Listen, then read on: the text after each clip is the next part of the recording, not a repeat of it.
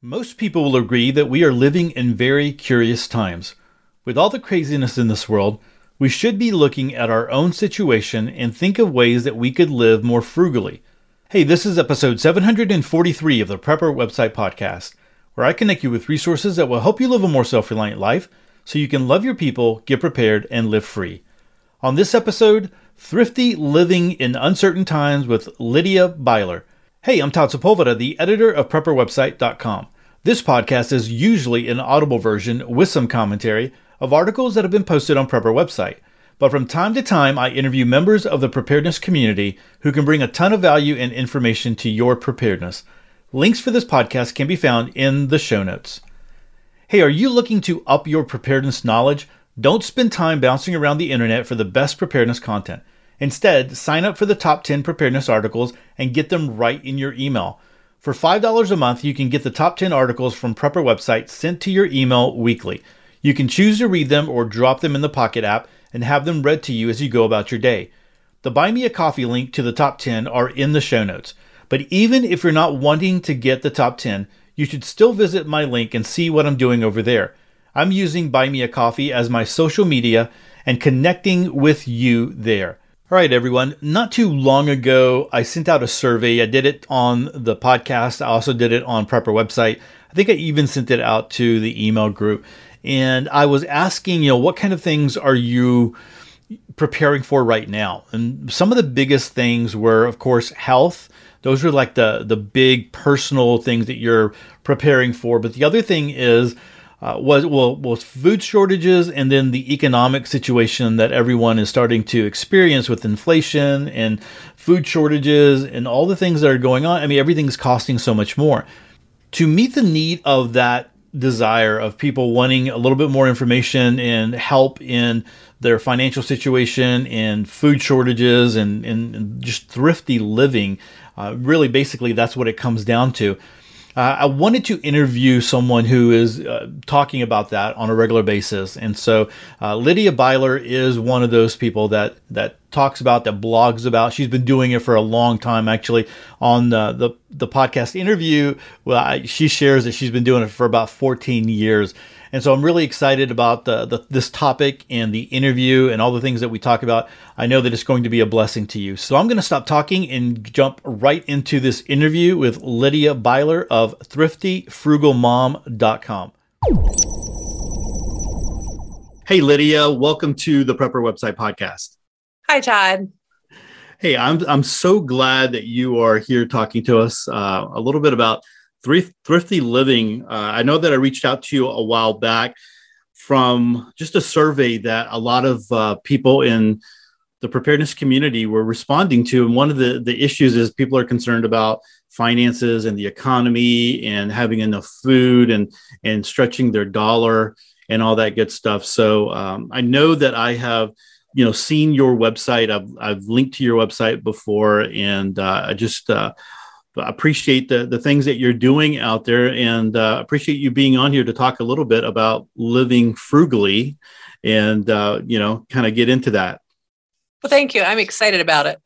So tell us a little bit about yourself and your journey into thrifty living. Well, I've been married to my husband, Vince, for 15 years, and we have 4 children, ages 5 to 13. As far as how I've gotten into thrifty living, I've always had a frugal bent. Like ever since I can remember as a child, I was always very careful how I spent my money and wanted to make sure I got the best deal on things. And it kind of became a joke with my brother, who's next older than me, because he's not as much that way. And it was always like, yeah, Lydia always has her money for forever, and he spends his right away. It's just how, I don't know. It's just how my brain works, I guess. So I've always tended to think about things in terms of whether it's a good value or a good deal and that kind of thing. But I didn't really get really serious about frugal living until we got married. We didn't start out with a lot and had to be very mindful of our finances. And I sort of became determined to make our tight budget work. And that's when I guess really kind of got into the whole frugal living thing and started getting really creative, started to think more creatively about things. And it just kind of ballooned from there and grew from there. And I started my blog as sort of a hobby, just as a place to kind of talk about that. And then, I don't know, it just got bigger and became my job. And yeah. Do you find yourself just, I mean, is it kind of like a lifestyle now, or is it something you really feel you have to work at?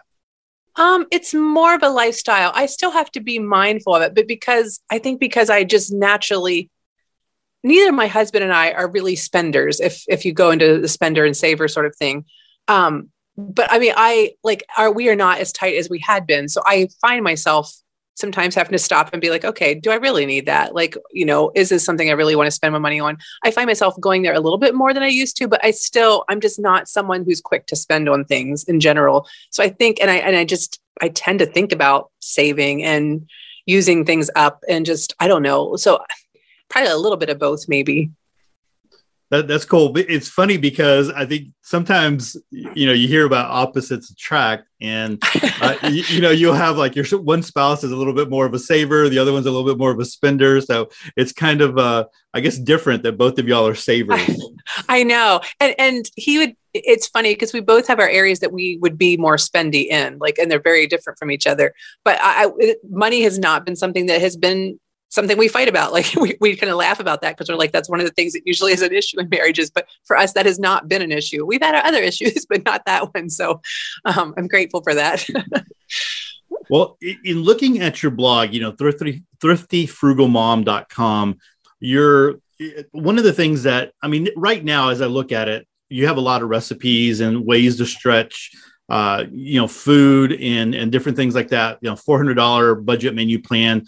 I think one of the things that you were talking about canning at one point, and one of the things that was at the top, I think, was just frugal money and spending your money and different things like that.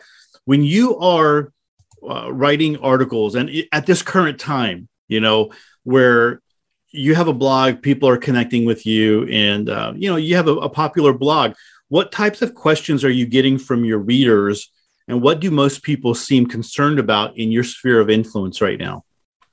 It's probably no surprise that especially the last several months, the biggest thing that I have gotten a lot of comments about and questions about is just the area of food costs. And I mean, that's not a surprise with food costs, rising so much.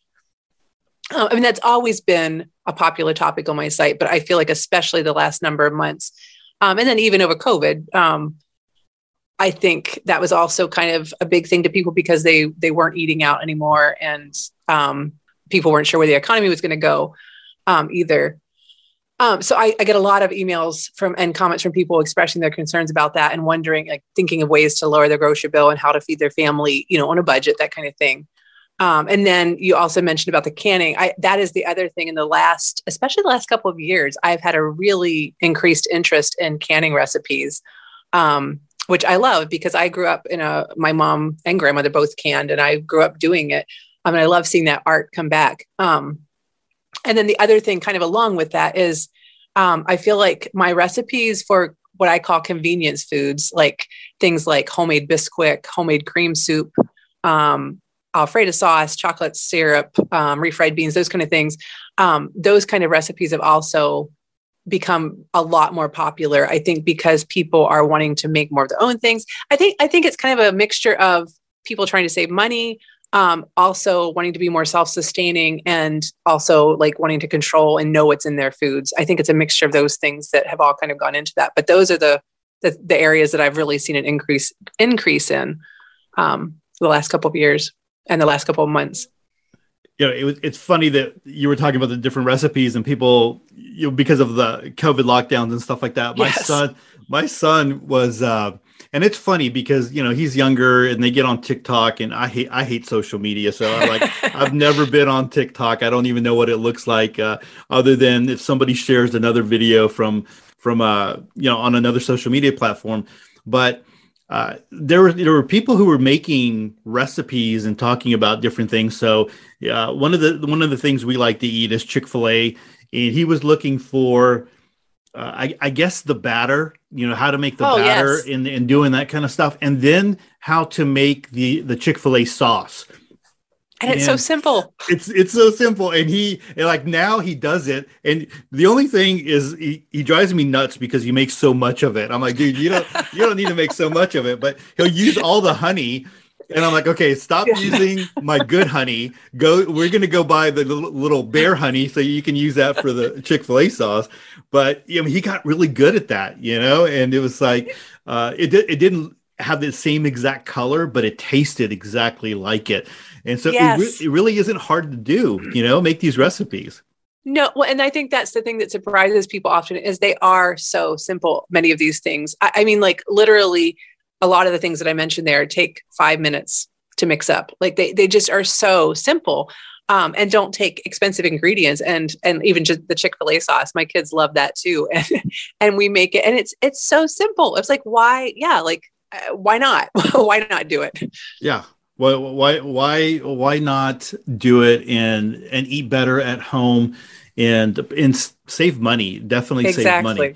So, in your experience in reaching, people reaching out to you and on your blog, and just kind of the way that you have formulated your lifestyle and the way that you look at things, can you give us a few big ideas and takeaways when it comes to being better prepared financially and living more frugally? The things that you have learned, lessons that you have learned over the years. Sure. We're currently able to live debt free and feel very grateful for that. But I think one of the biggest things that's helped us get to this place was being willing to sacrifice and do without, which isn't really a popular concept. And it's not always a fun concept, for sure. Not a fun thing to do, because we like our conveniences. We like to be able to do things that everyone else is doing. You don't like to feel like you're missing out. But it really has been key to help us get to the point we are. My husband is actually currently in a PhD program, and he's been able to go through college, like get his degree since we've been married, and get to this far and still not have debt just because of some of these things that we have done.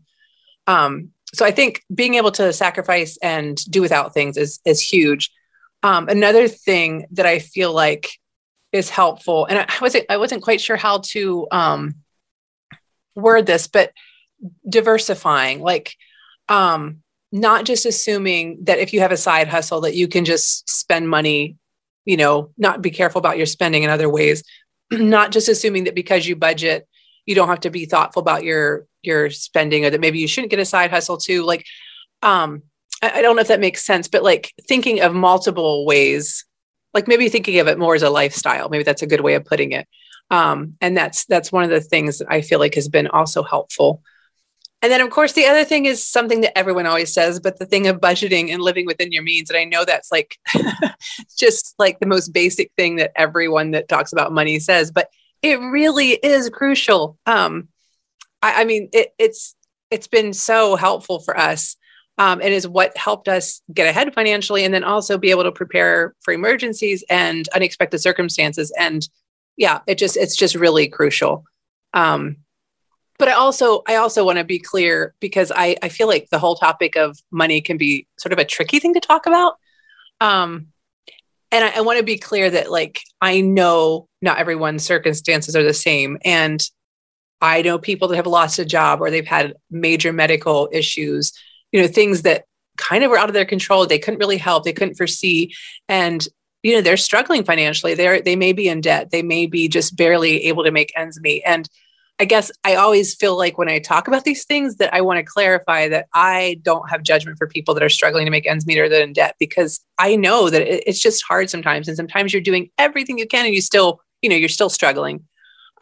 So yeah, I feel like I should clarify that, because I know it can be a tricky subject. And I just hope, like when I talk about these things, I hope that it can be an encouraging thing and help give people ideas and tips, and not make people feel like, okay, well, I'm not where they are, so I'm not doing it well enough, that kind of thing.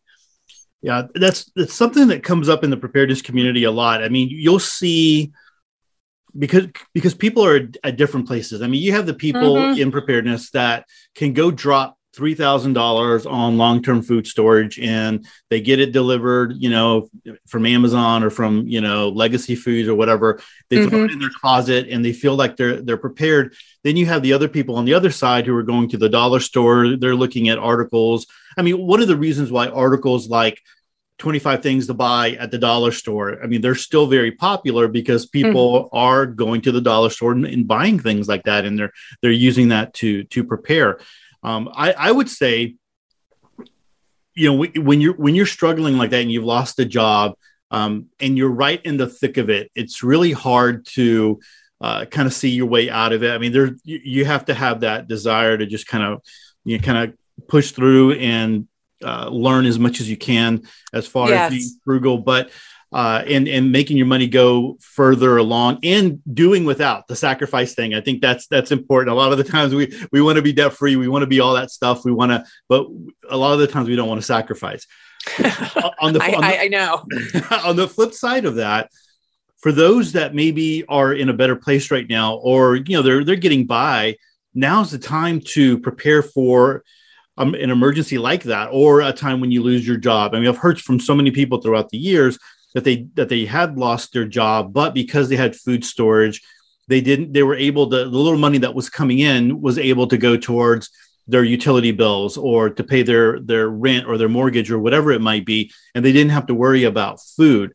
So, a lot of the people that I know, I talk to a lot of people, they think they have a mindset of preparedness is like the end of the world as we know it type stuff. But then, life is, there's always things that are thrown at us. And if you can prepare for those things now, like you mentioned, like your husband is going through his graduate work and not having to go into debt. I did the same thing, but because we sacrificed and we were in a place financially that we could do that. Yes. And I think sometimes looking on, it can seem like, oh, well, it's effortless for people that are at that place. I know when we were in our early years of marriage, when things were extremely tight, like it felt like, oh, like we'll never get there. Like, it can feel kind of discouraging.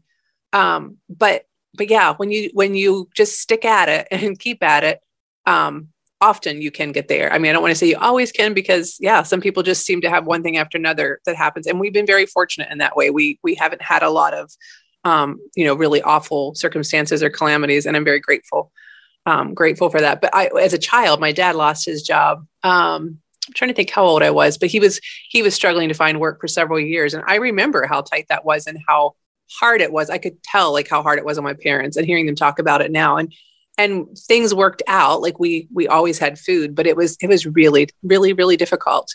It's a tricky thing. I had the same exact experience where my dad was without, he sold the family business for a little while. And there was a couple of years that were in between that were kind of rocky. And, we didn't go without, but it was rocky. The things that we normally would have been used to, we didn't have, and we didn't experience. Some of the things, you look at people that are going on vacations and they're on a cruise or whatever, and they're doing all these lavish vacations. And it's like, okay, maybe that's a way that you could save money, not going on those different vacations. And sometimes you don't see that side of it, right? Where the people that are saving money and they're trying to be a little bit more frugal, is they don't do those vacations. They don't do those types of things. They might go on vacation, but it might be a camping trip versus, this big everybody, get on a plane and go to Europe or whatever. Right, exactly. And we did very few. I'm trying to think, I don't remember when it was that we actually took a real vacation. My husband's family lived overseas. And so whenever we were married, about a year, or maybe 2 years in, we went to visit them. But I mean, that was not super expensive because we were staying at their place and everything. But yeah, we just didn't do that for quite a long time. And it was hard because a lot of our friends were, and it seemed awfully, like a huge sacrifice. And I struggled. I did. It wasn't like I was always like, okay, this is all great. Like I struggle with it sometimes, but, and now I'm very grateful, but, it is difficult. And like you said, you don't see it's not like people are posting and saying, we aren't going on vacation. We're staying here this year so that we can, people don't do that, Exactly. I'm doing the staycation. I mean, some people will do the staycation thing, but It's like, it's not the glamorous thing.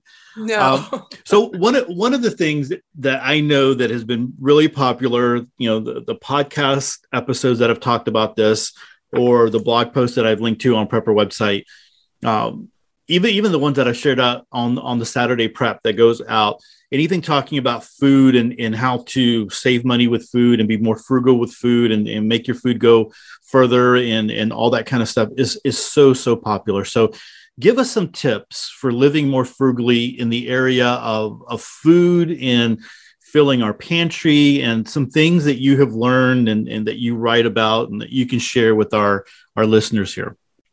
Oh, I love talking about saving money, especially on groceries. So I love talking about this. I think the first thing that always pops into my mind, and again, this is, if you're used to saving money, this is pretty basic and you're very familiar with this, but shopping the sales and stocking up, like whenever there is a sale, which your audience, I'm sure, is very familiar with that if they're used to, preparation. But it is such a great way to save money. And if it's things that you're using regularly, it's like a no-brainer because you're going to save. I think the one thing, sometimes people are like, well, it's only like 10 cents off or 20 cents off. But if you're going to be buying it again next month, like, why not just go ahead and buy that? Plus, then you have it on hand, which is really nice. So that's like one of the main big things. But another thing, meat is I think, for most people, unless you're not a meat eater, meat is usually one of the biggest grocery expenses. And I hear people talk about that a lot in my audience. One of the things that we do is kind of view meat as a side dish instead of a main dish. And it's not that we never eat meat as a main dish, but it's more rare. Like we don't consume a lot of meat at a meal typically. We love meat, but it's a way that we can save. And so that's, something we just always have done. Give me an example of what, because I mean, like, that's, I love meat, and like you give me, I mean, you can have, there are different recipes my wife makes that might not have, or, meat or whatever. And it's something that she makes, but like, we wouldn't go all week without that. And there's probably, I mean, there could be a time really, really soon that we have to experience that. So give me an example of what some recipes maybe that you make that meat is a side menu item. And that's a good point, because it might sound a little bit like, what? Like, wait a minute. I think, I mean, it's not that we never have, well, and I guess the other thing kind of along with this, first of all, is that I tend to buy cheap cuts of meat too. Like, so that also helps majorly with the whole meat expense. But instead of having meatloaf and potatoes, or like, trying to think of like, maybe chicken breast plain with, potatoes or something, I do a lot of stovetop type dishes. That's kind of my go-to right now, just because they're often quick and easy and really good. And I don't know, it just kind of fits our lifestyle right now. Casseroles sometimes too, but they might be something like, there's a dish I just posted recently, a recipe I posted recently, ground beef and potato skillet. And it has like ground beef, and then you dice potatoes and carrots and mix it with broth, and I think it has tomato paste. I'm trying to remember all the ingredients. And you put a little bit of cream cheese in at the end. It's very hearty, very filling, almost like a shepherd's pie sort of taste. Very delicious, and it has meat in it, but it's not like that is the star of the dish, if that makes sense. So when I'm talking meat as a side, I'm thinking more as like there's meat in the dish, but it's not necessarily the main feature of the dish. So I do a lot of that. We do some, like, there's a lot of skillet dishes that I do that have rice with ground beef or chicken.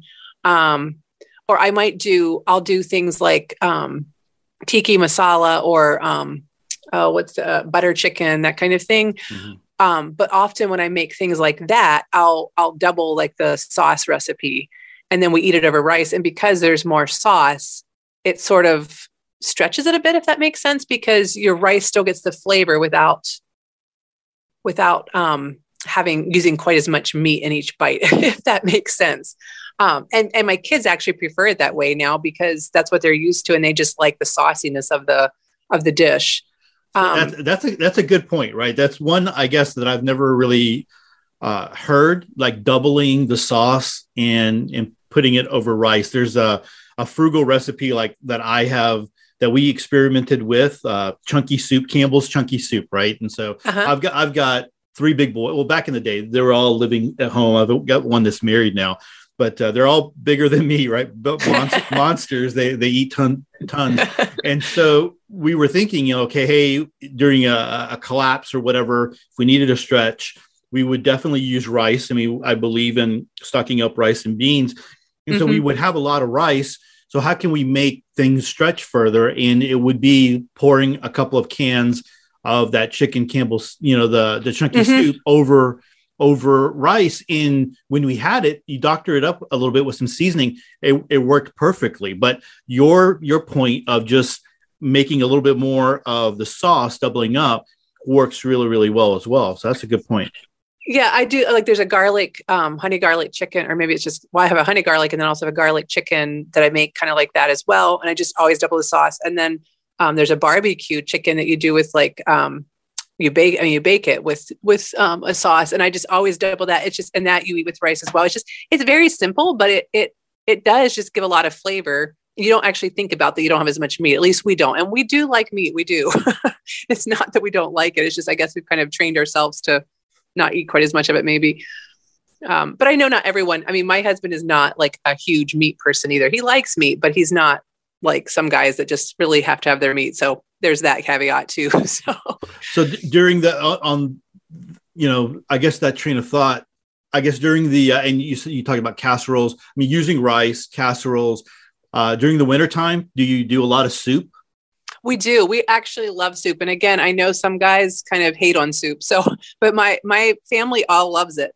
I do a lot of soups. And there again, you don't need as much meat in a soup. Yeah. And you can still get a very hearty meal, still have your meat, but it's, you can stretch it and you can put a lot of veggies in. And, even my kids that aren't big on veggies, I can often get them to eat more veggies that way, depending how I disguise it, whatever.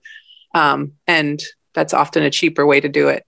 Yeah. Another thing. You can make soup out of just, things that are kind of left over and leftover pieces of vegetables and stuff that you've kind of frozen. Yes. So sorry, I didn't mean to interrupt you. Go ahead and continue on with the tips, because people don't want to listen to me. They want to listen to you. What are the tips? No, it's fine. It's fine. I enjoyed the dialoguing.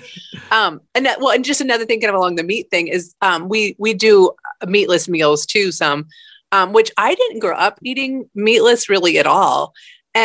But I think I kind of started that when we were in our earlier years of marriage. It's like, well, I should try that, try to see if I can find some meals that don't take meat, that would help cut my grocery budget, because we had a really, really tight budget when we first got married.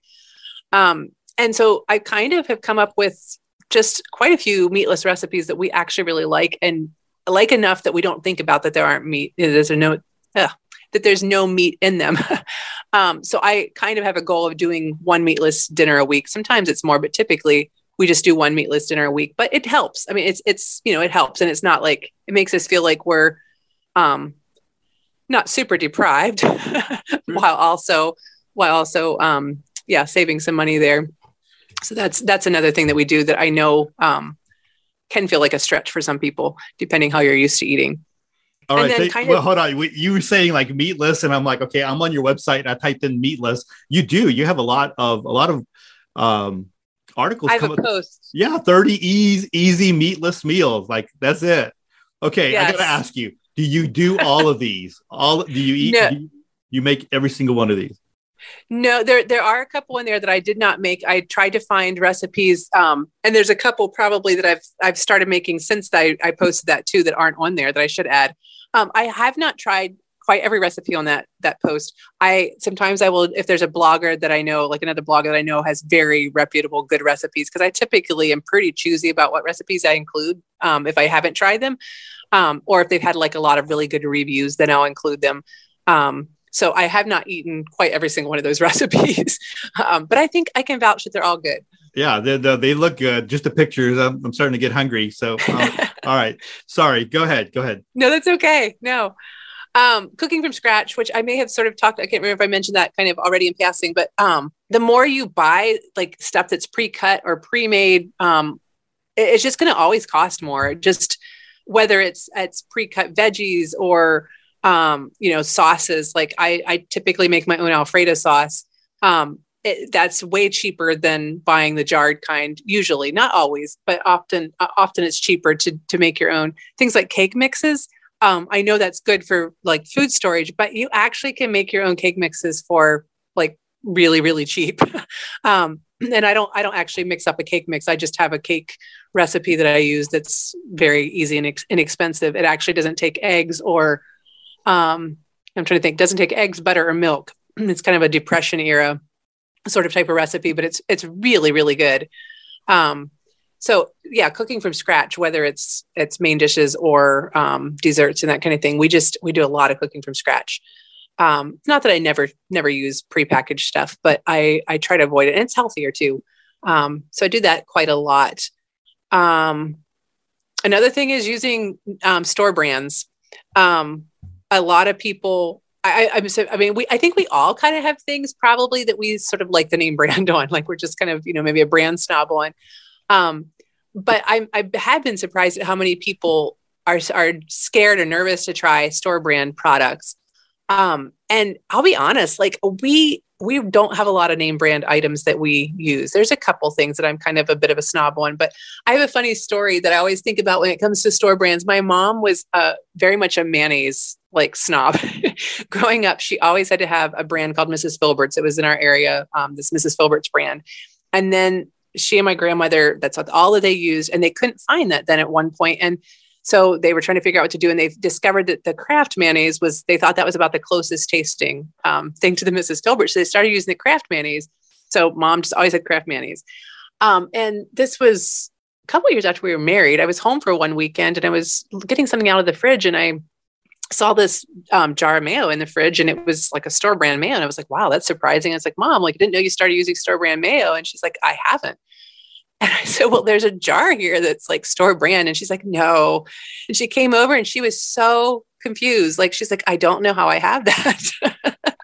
And I just started laughing because I was like, well, obviously you haven't noticed that it tasted different. So it must be fine. And then she had to laugh too, because she's like, well, I guess it must taste the same, or similar enough that she didn't think about it. And she's like, I guess I'll start buying the store brand because, she obviously hadn't thought about it. So why not save the money? So I still have to tease her about that sometimes because that's all she uses now is a store brand mayonnaise. But I think often the items are similar, like very similar in taste. Sometimes I've even liked store brand better. And my opinion is like, you might as well try it once and at least see, if you really hate it, well, then you'll know. But you can often save a lot by just buying the generic store brands.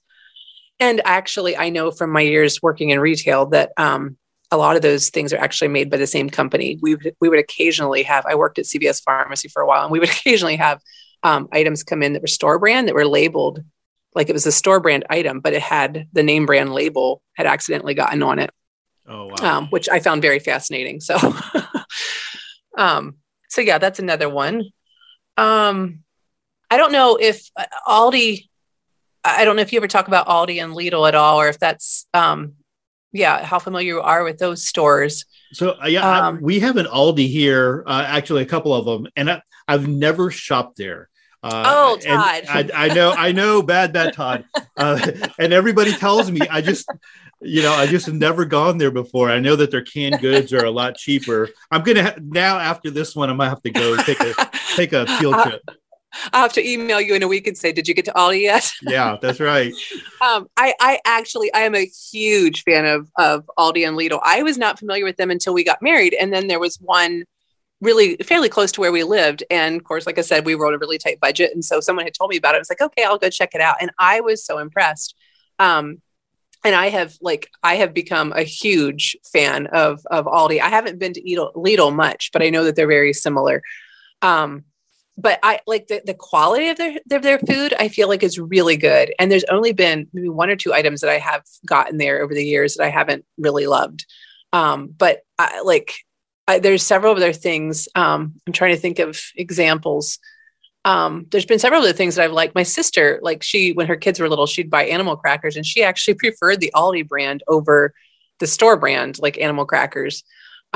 So again, it sort of goes back to that generic sort of store brand sort of thing, but I think it's worth it. And they're considerably cheaper, overall than compared to the regular grocery store. But even if you don't have, I know not everyone has like an Aldi close by because they are spreading, but I think especially out West, they maybe aren't as common. And I think the other thing you can do is just, if you have several grocery stores in your area, compare prices at them, like of items that you would buy typically regularly, and just kind of get a feel for which one is cheapest. And you might know that offhand. And then just choosing that one to shop at, even if it's maybe a tiny bit further away or that kind of thing. It can be just another simple way to spend less overall. And you mentioned food waste. You had already mentioned that about using, scraps for soups and that kind of thing. That is like such a great idea. And again, like food waste is crazy. Like I think the US is like really bad with food waste actually in general, from things that I've seen.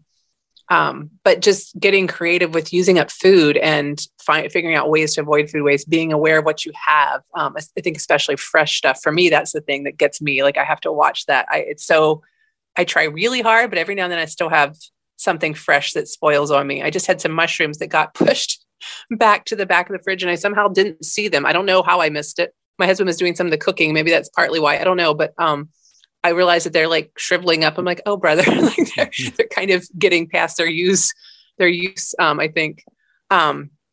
But just getting creative with that. And I mean, some simple things that I do if you cook a ham, like I know some people just throw out the ham broth. Well, you can actually use it in soups in place of chicken broth, especially if you do, it's a little bit saltier.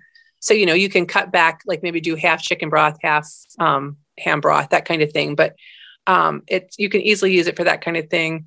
Stale bread, you can toast into croutons, make croutons from it. A lot of people know that you can save bacon grease and use it for things, but I'm always surprised that how many people don't know that. I actually have a whole blog post about, I don't remember if it's 40 uses, maybe it's just 20 uses, but it's a lot of uses for bacon grease that has been a very popular post. If you have stale crackers, you can crumble them up on top of a casserole and the heat, while it's baking will kind of crisp them up again. Saving scraps and putting them in a soup bucket. I got that idea from a mom's group that I went to back when my oldest was a toddler. They had a speaker that was talking about ways to save. And that was one of the things she said she did. She had a bucket in her freezer and she just would throw like random scraps into it. And then when it was full, she'd make soup with it. And I was a little skeptical, but I was like, well, I'm going to try it. And it's surprising. Like if it doesn't taste like amazing, you can usually add a few things and, doctor it up. And it's shocking, like actually how good it can be.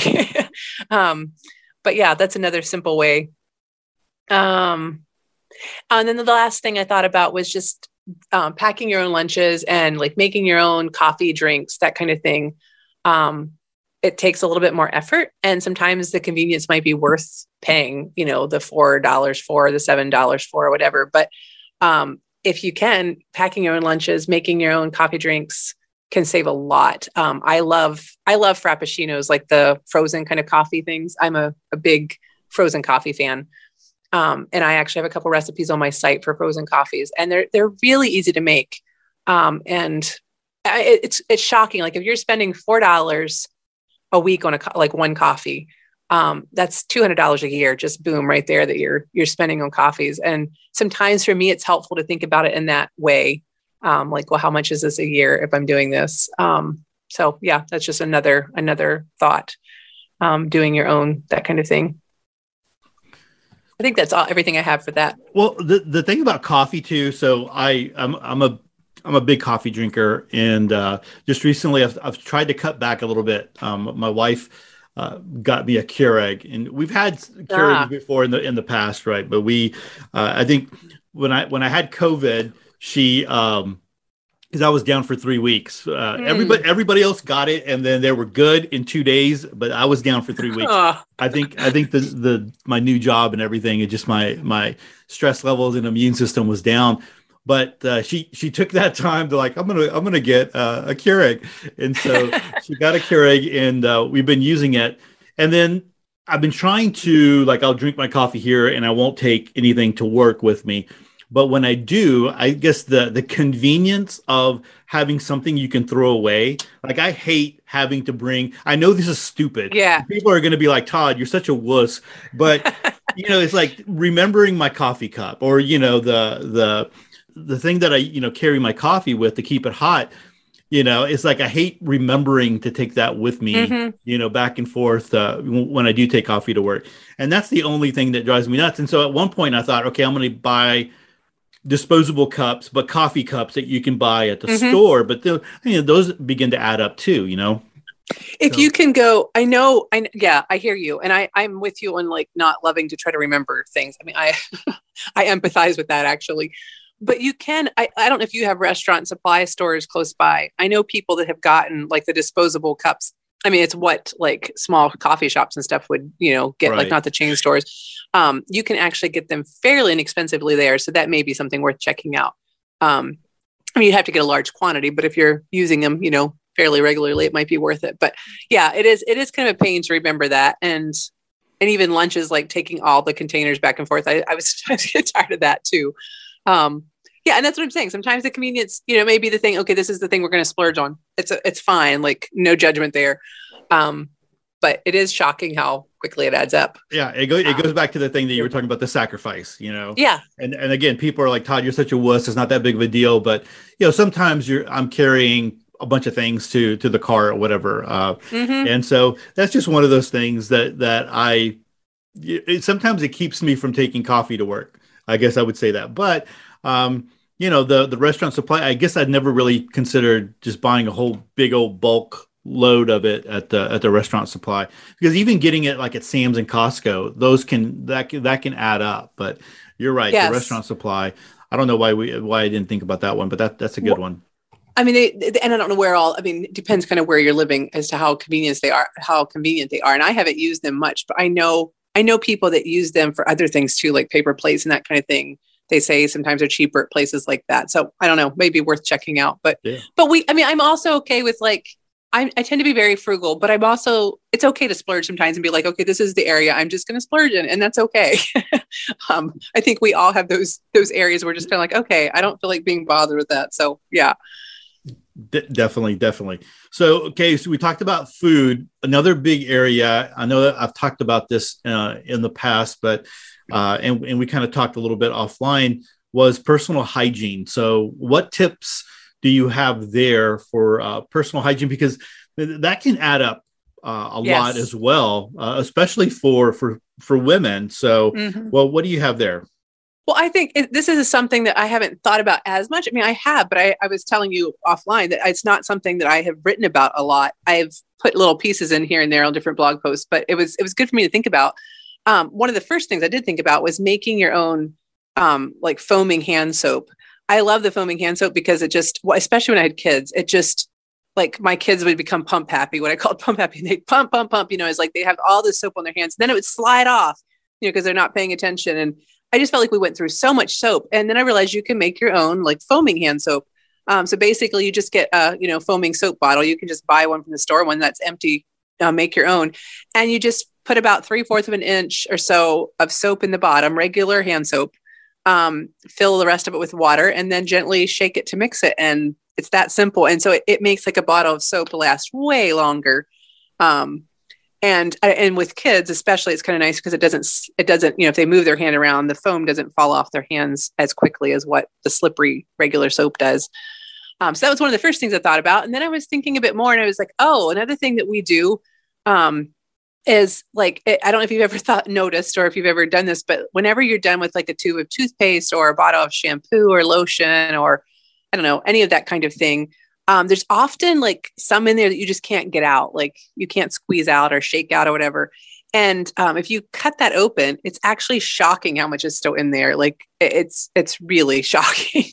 And especially if it's an expensive product, like I'm very quick to do that. If it's something really inexpensive, I may not always do it. But if it's an expensive product, I will always do it because it's amazing how much is still in there.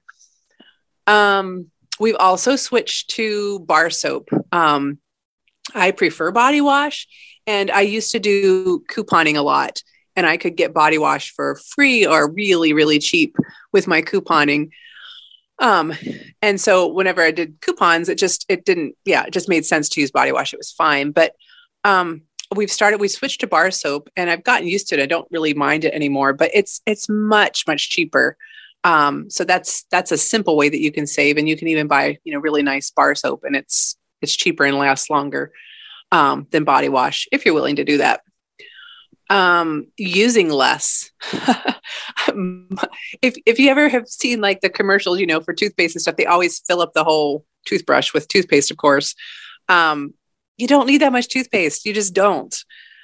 Same with shampoo. Like one day, this was a couple of years ago, was in the bathroom when my husband was washing his hair, and I suddenly was just noticing how much shampoo he was like getting out. I was like, you really don't need that much shampoo. You hardly have hair. Like, his hair's really short. It's like, you don't need that much. I think with many things like laundry detergent, any of that stuff, often we use more than what we actually need to. And that's been something that has been helpful for me to just pay attention to, because it's easy just to be, squirt a bunch of dish soap in the sink or whatever. And you don't actually need as much as what you're kind of in the habit of using. But part of it is like, just experimenting a little bit, yes. Experimenting and seeing what works. I mean, you could, wash your clothes and, like you said, use a little bit of, I've heard people on both sides of it. It's like, yeah, but then your clothes don't really get clean. And of course, it depends on how soiled your clothes are. Yes. That you need to consider that. Someone who works in an office might not need as much soap as someone who's, constantly working outside or whatever. Or, even if you're throwing stuff in the washing machine from being outside, working outside during the weekend or whatever. But I think part of it is just doing some experimentation and seeing what works for you. That's a really good point. And with the laundry soap, for instance, that made me think about I do a load of jeans about once a week. And when I do that, I put it on the shorter cycle. Like our washer you can do different cycle lengths. I put it on a shorter cycle because they aren't usually, well, it depends. I guess it depends. If my boys have been out playing hard, they may have grass stains or something, but then I usually pre-treat that somewhat. But the jeans in general, because of the way we live, they aren't as dirty as some of our other clothes maybe. And so I often do that on a shorter cycle, and I don't use quite as much soap, and they get clean. Even the ones that have some dirt on them will get clean. And there was something else I was thinking about. Maybe that was all I was going to say about that. But yes, experimenting. I mean, it's not hard to experiment a little bit. And toothpaste, I mean, for my kids, I just put a little tiny pea-sized amount, and it's plenty. They don't need, and even for myself, I don't use a whole lot more than that. And it's fine. My teeth feel clean. So, it's partly just thinking about that and experimenting and figuring out what works. Buying in bulk again, which again, I'm sure, your audience is used to thinking about that, but that can be such a great way to save if it's something you're using a lot of. Even if you buy on Amazon, even if you're an Amazon shopper, you can often, do the subscribe and save, or buy multi-packs, that kind of thing. Costco, that kind of thing would have the multi-packs as well. Can save. Making your own can sometimes save. I haven't done a lot of that. I'm not a huge make your own personal care person, just because I don't know. I'm just always this might not work, but I have a friend who does it, and she makes a lot of her own things. And you have to weigh them. Some things may not be cheaper either. So it's kind of paying attention to some of that, but that's where, when you say make her thing, are you talking about makeup and cream or what are you talking about? Well, you can do deodorant. People make their own deodorants. But I was thinking more shampoos, okay. Soap, laundry detergent. A lot of people do that, of course. And I did that for a while. But then I started feeling we have really hard water. I think two of the places we lived, where we currently live as well, it's really, really hard water. And so I feel that makes it less effective, some of these things. There are people that do some of their own makeup things too. I'm not enough of I don't know. I haven't got into that. It looks a little overwhelming to me, but I know some people really love it. So I'm mentioning it because I know some people just find that thing really fun to experiment with. Another thing is, I don't think this would work for guys as much probably, but for women, using conditioner as shaving cream. My sister told me that years ago, and I was a bit skeptical, but it actually works really well. And I mean, the conditioner I use is cheaper than shaving cream. So that's what I do.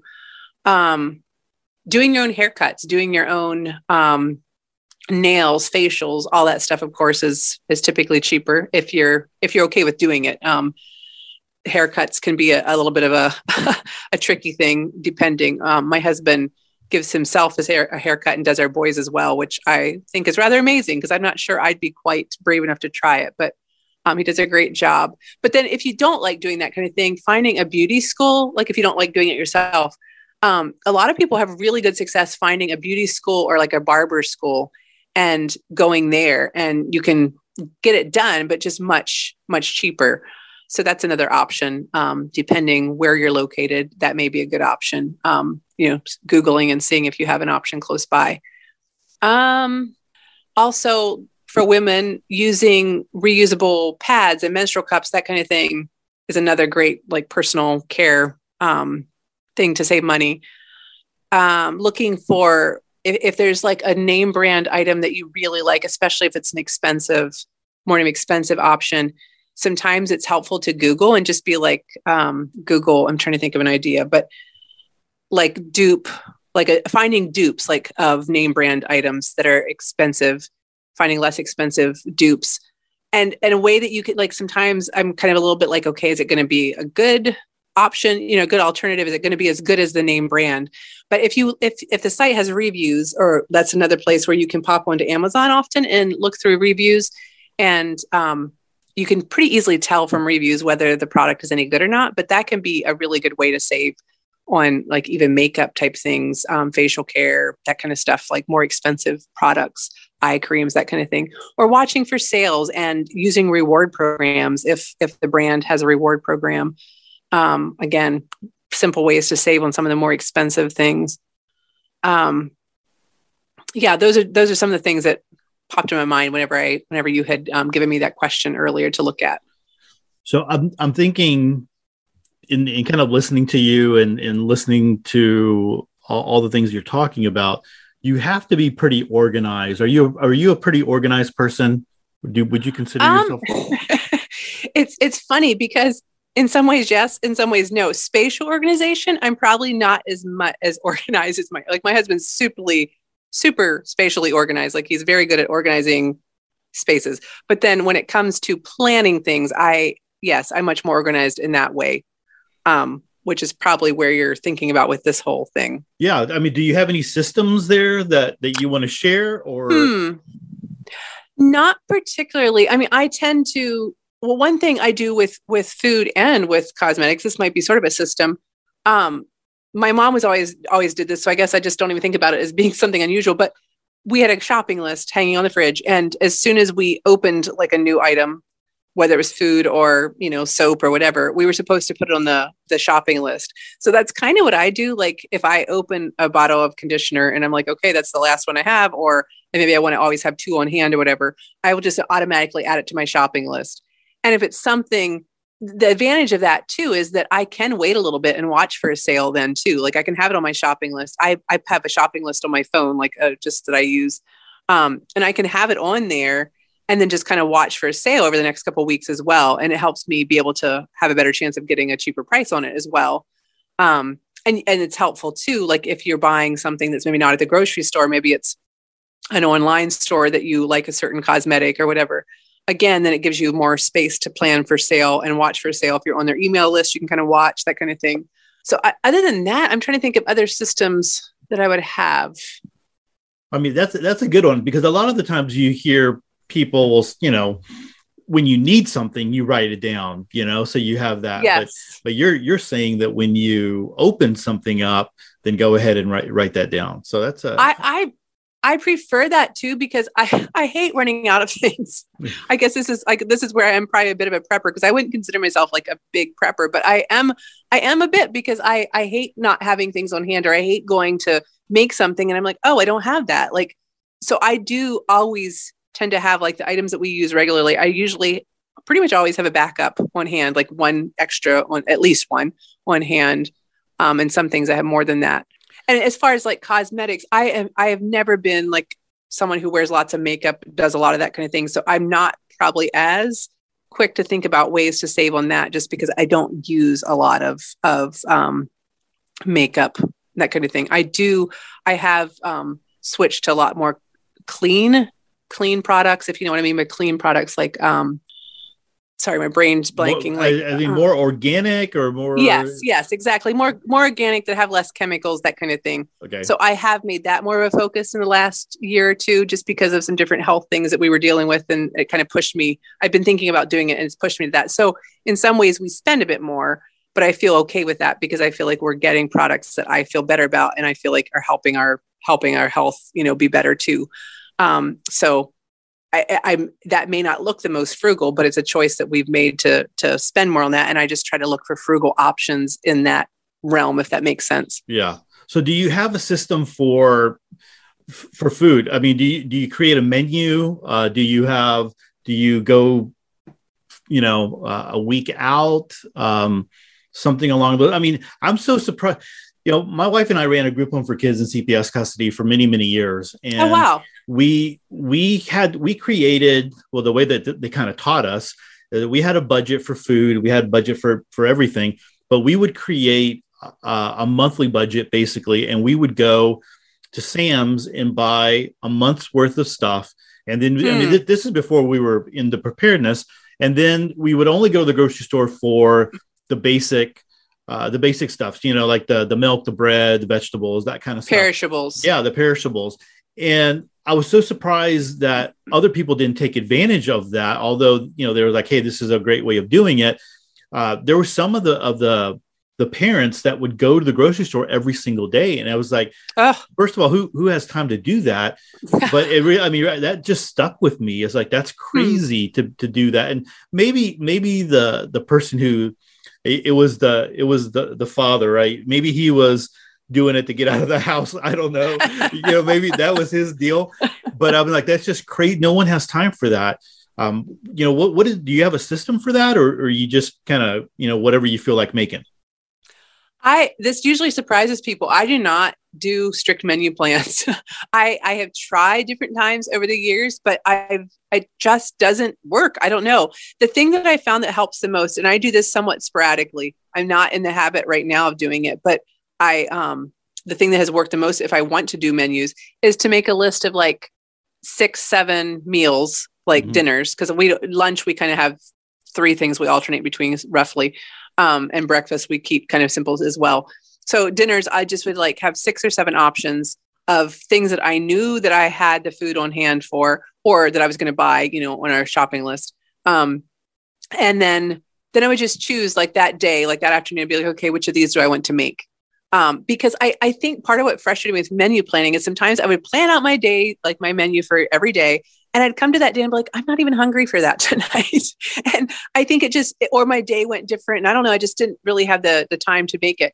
So having just a list of meals to kind of choose from, then I could be like, okay, which of these appeals to me today? I would work with my, schedule today. And then I'd go with that. But like right now, I kind of know what I have on hand, because I do always have ground beef, sausage, chicken on hand and in my freezer. And one thing I do to help food prep is I will cook up ground beef ahead of time, and I will cook up chicken ahead of time and like cube it and have it in the freezer, in 2 cup measurements, or that's a size I use a lot, or 1.5 cup, whatever. And then I can just pull that out. And if it's not soup, if it's something I need it thawed for, I can easily defrost it fairly quickly in the microwave or whatever. Or if I, plan ahead enough, I can get it out and just have it thaw that day. But I always have meats on hand, and I always have regular pantry staples, potatoes, carrots, just basic pantry staples. So there's like most of the foods that I make take very basic ingredients, and I usually have the things on hand that I need for them, if that makes sense. So that's kind of how, like, every week when I shop, I have my shopping list. We shop once a week. And I have my shopping list, and I kind of know my list of items that I always try to keep on hand. And so I just order from that list. And then, I usually look through the cupboard a little bit just to make sure I didn't miss putting something on the list or whatever, whenever I open a new bottle, or sometimes my husband's cooking and he won't think to tell me that he used something. So that's kind of how I do it. It's not, like I said, it usually surprises people because they're like, oh, like I thought you would menu plan like really majorly, but I actually don't often. Well, that's sort of a system. You have a handful of recipes that you normally use, and so you buy your items from that. So that is sort of a system. You're just not It is formally saying I'm doing this one on this day, and so forth. So well, and I have a wide variety of recipes that I make, but I keep like they all. Yeah. And there's a few that sometimes I'm like, okay, I'm hungry for that. I'm going to have to buy that special ingredient that I don't usually keep on hand. And I will think ahead for some of those things if I'm, interested in making something. But because because I tend to cook from scratch and not use a lot of prepared foods and stuff, I don't know, but we eat a wide variety of dishes. So I don't know. But yeah, I think it's because I do tend to keep things like I have several cans of diced tomatoes. I don't cook my own dried beans either. So I have several cans of beans, and I have those things, cans of corn, I have those things on hand. I always have rice on hand. I always have potatoes, so you can do a lot, with that kind of thing. Yeah, no, that's good. I think a lot of the times knowing what you can make and having those recipes to kind of pull from is very important, because you hear in the preparedness community, it's like, okay, if you're going to the grocery store, you're going to buy one of these, then buy an extra one.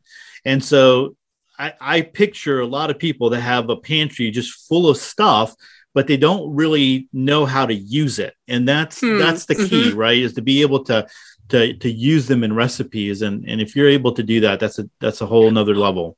Well, and I've had readers sometimes ask me, or even friends, can I help them learn how I do this? What is my system? And I have a hard time thinking how to flesh it out to actually teach someone how to do it. And it's something I keep rolling around because I've had people curious about it and interested in trying to do more of that too. But I'm not quite sure how to translate it into actually teaching someone. So I don't know, maybe eventually I'll have a course or a webinar or something about it, but I haven't done that so far. Yeah. Your course is six meals to always have on hand, or something, there you go. Something like that, I do have something that might interest your audience. It's a free Aldi meal plan. It's whenever I wrote it, it was it cost $50 a week. I'm sure that's gone up some. But that's been a really popular thing and may be helpful for people. If you just go to my site and search Aldi, $50 Aldi meal plan, or just Aldi meal plan, it'll pop up. But that has been people seem to really find it helpful. So yeah, maybe I should do some more things like that. Yeah, that I think that would be helpful. I'm gonna go look up your Aldi meal plan, and when I go to Aldi, so I can so I can look at it all. It might not have enough meat in the meals for you though. Yeah, we're gonna have to do something about that, but we can do that. All right, so in writing and in talking to people and yourself being thrifty, saving money, all that kind of stuff, what are some ways that people are saving money, or that could save money, that we don't really take advantage of? And they're the basic ones that a lot of people will, like you already mentioned, don't go to Starbucks, go to make your own whatever and eat lunch, make your own lunches and different things like that. But what are some maybe that people aren't thinking of? I had a hard time thinking of things for this because I think a lot of it's stuff that I had mentioned in other places. But I think one thing that I do think about is that I often think about is that often the small ways of saving money are overlooked by people. I feel like people often are like, that's only going to save me 25 cents. It's not worth it. And sometimes it's not. It just may not be worth it. But the thing is, that 25 cents adds up. And when you're saving 25 cents here, 25 cents there, especially if you think about it at the grocery store, that's only 10 cents cheaper this week. Is it really worth stocking up on? It might not be. But if you're buying 20 items that you're saving 10 cents on, in one shopping trip, that adds up, and you do that every week, it snowballs. And so I think just being mindful of that, those small savings do matter actually. And I think maybe partly it goes back to the mindset thing. Having a mindset that, okay, those small savings matter sort of carries over into every aspect of life then. And it sort of makes you just be a little bit more mindful of, I think, every purchase in a way that maybe you aren't if you're like, it doesn't really make a difference. I don't know. The only other thing that I could really think of was coupons, which That's kind of a tricky thing. Not everyone is into using coupons, and I don't think they're as helpful as they used to be in certain ways. But even coupons for like restaurants, that kind of thing. If you Google, you can often find coupons for places. And that's something, even if you're shopping online, like Googling, discount code for whatever website you're on.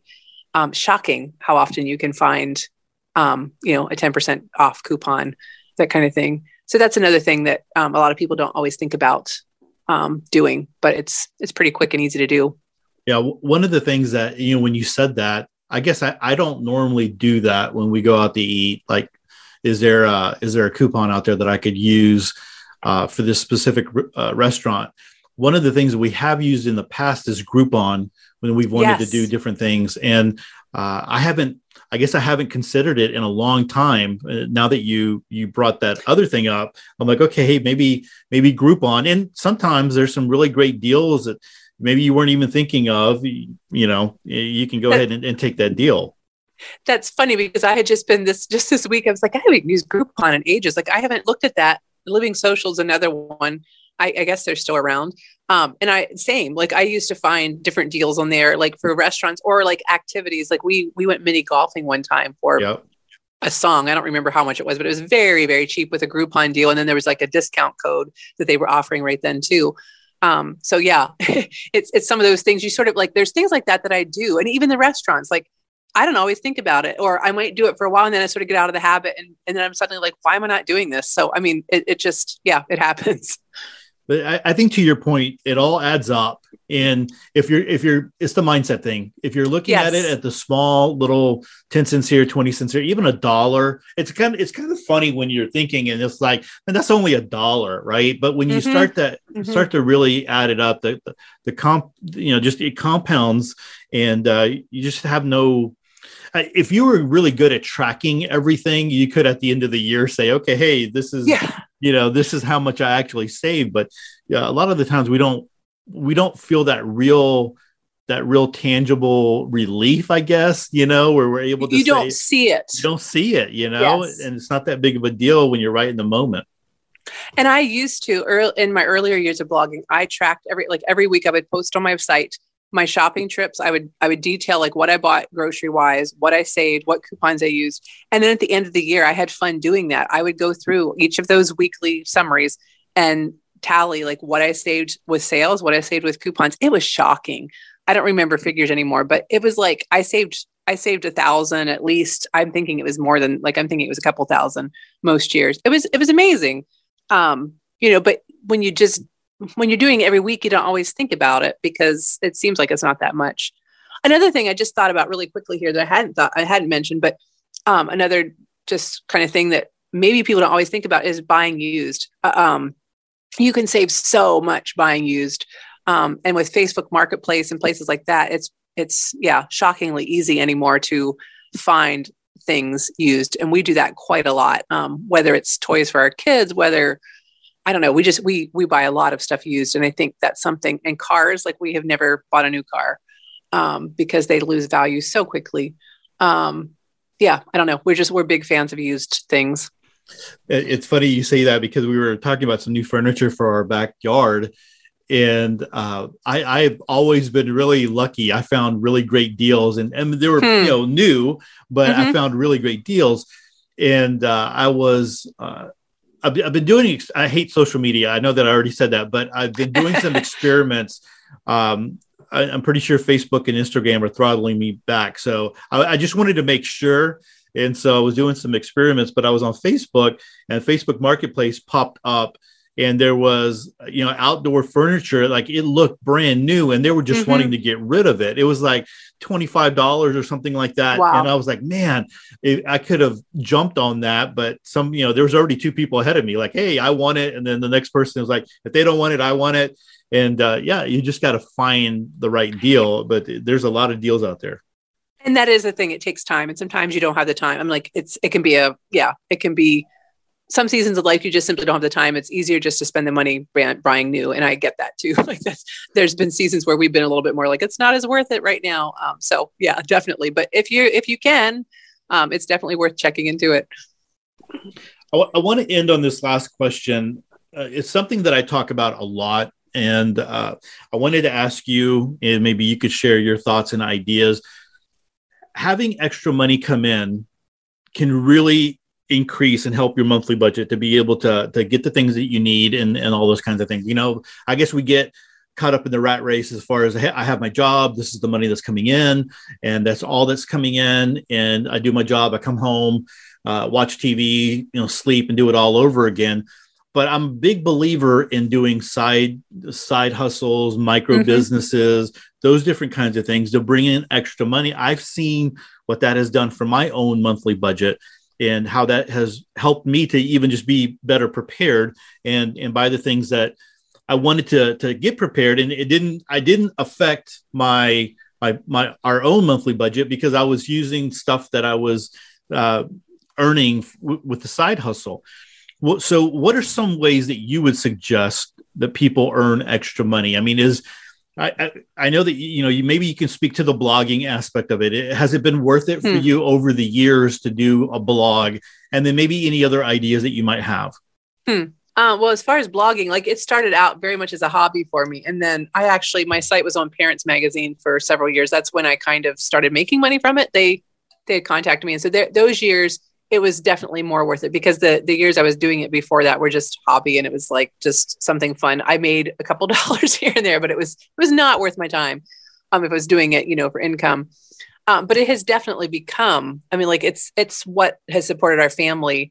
Now we have a bit of a side income coming in, but for several years we were living off the income from my blog when my husband was doing his master's. So it's definitely become very profitable for me. But it's a lot of work too. And there were years where I was putting time into it where I didn't really get my money back, if that makes sense. The money, it wasn't worth my time. And as far as the income, and blogging is very competitive. But I think people can still make money from blogs, but I think the important thing is to go into it not with the expectation that it's going to be a lot of work, because I think sometimes people think, oh, this is an easy way to make money, but you can't just throw a blog post up and expect to get eyes on it. Like it takes a lot of work.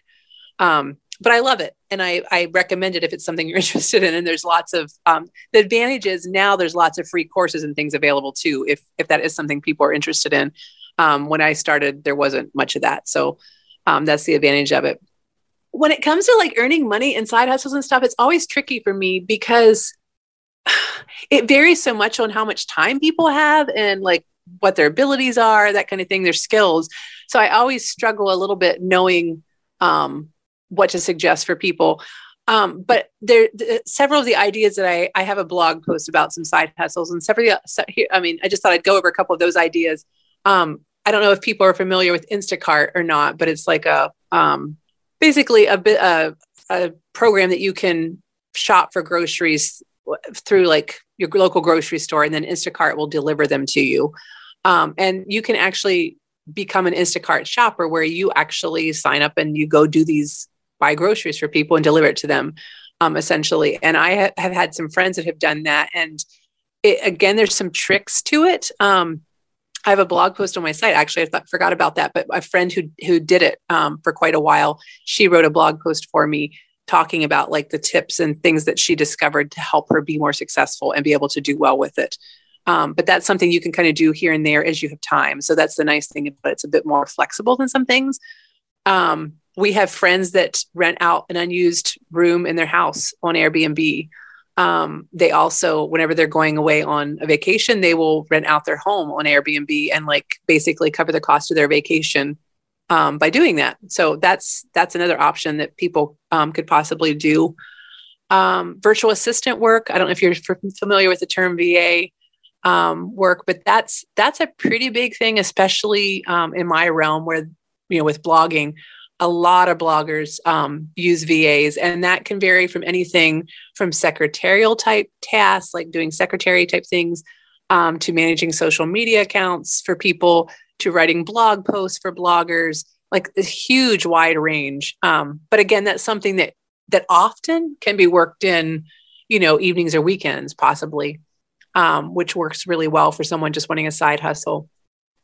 Another thing that I know people that have done teaching English as a second language.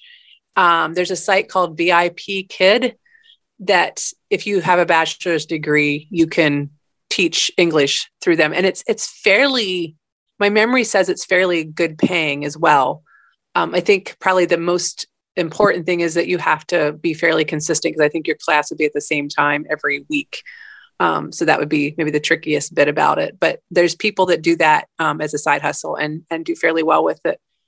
If you're into graphic design or like tech things, writing, a place like Fiverr, you can do that. And again, that would be something that you could kind of work around whenever you wanted.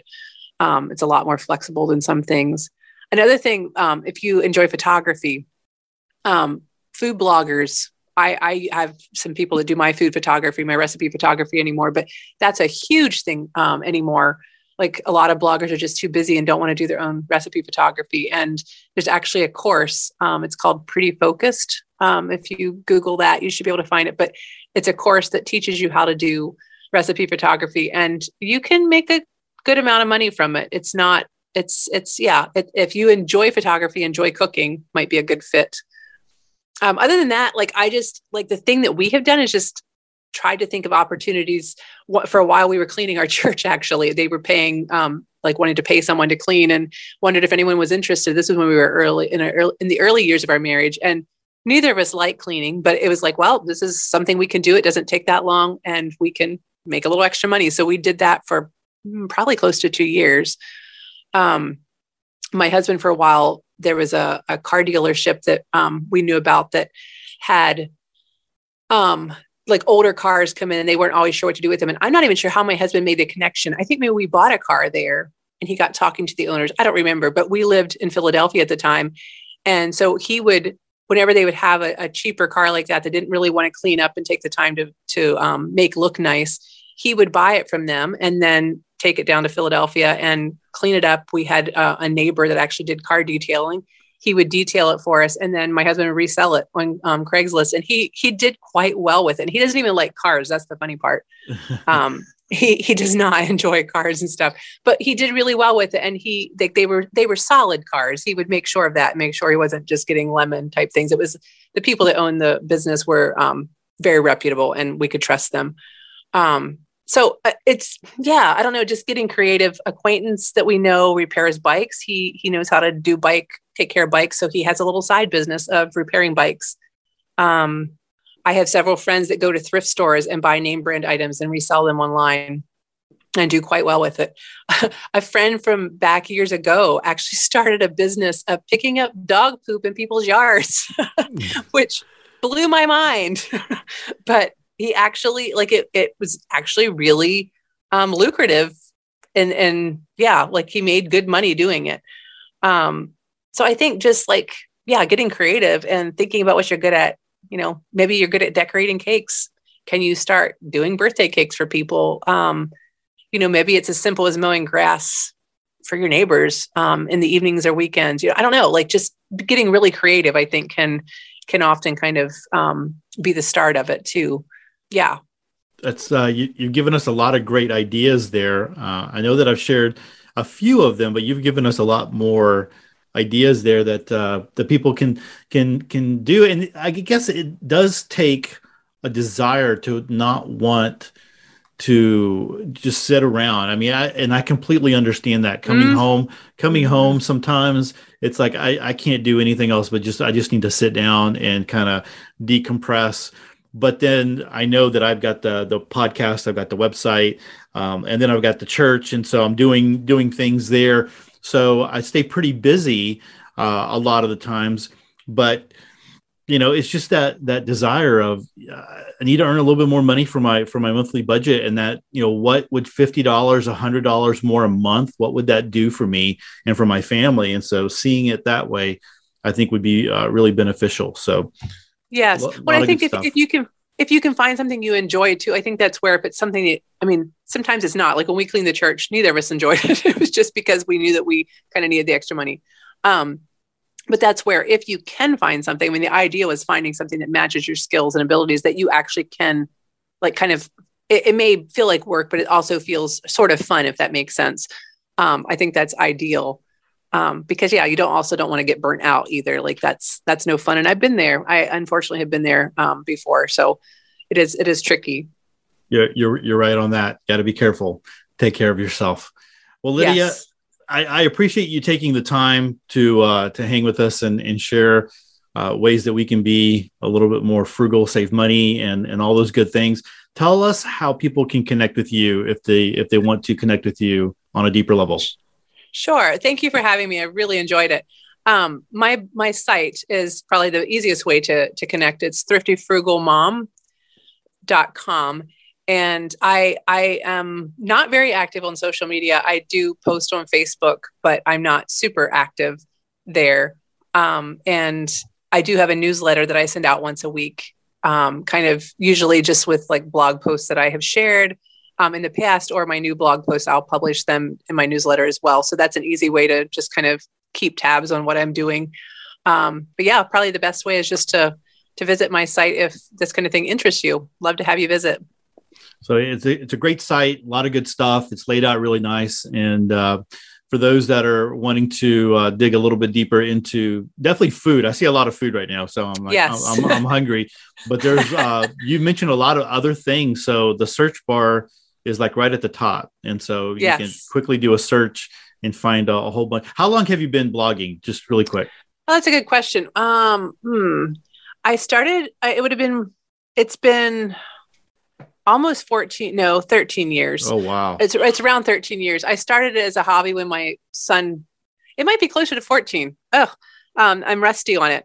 But yeah, I'm kind of a dinosaur in the blogging realm. And like I said, initially it was just very much a hobby. So, I mean, most of my posts are not that old because the style of blogging then was quite different.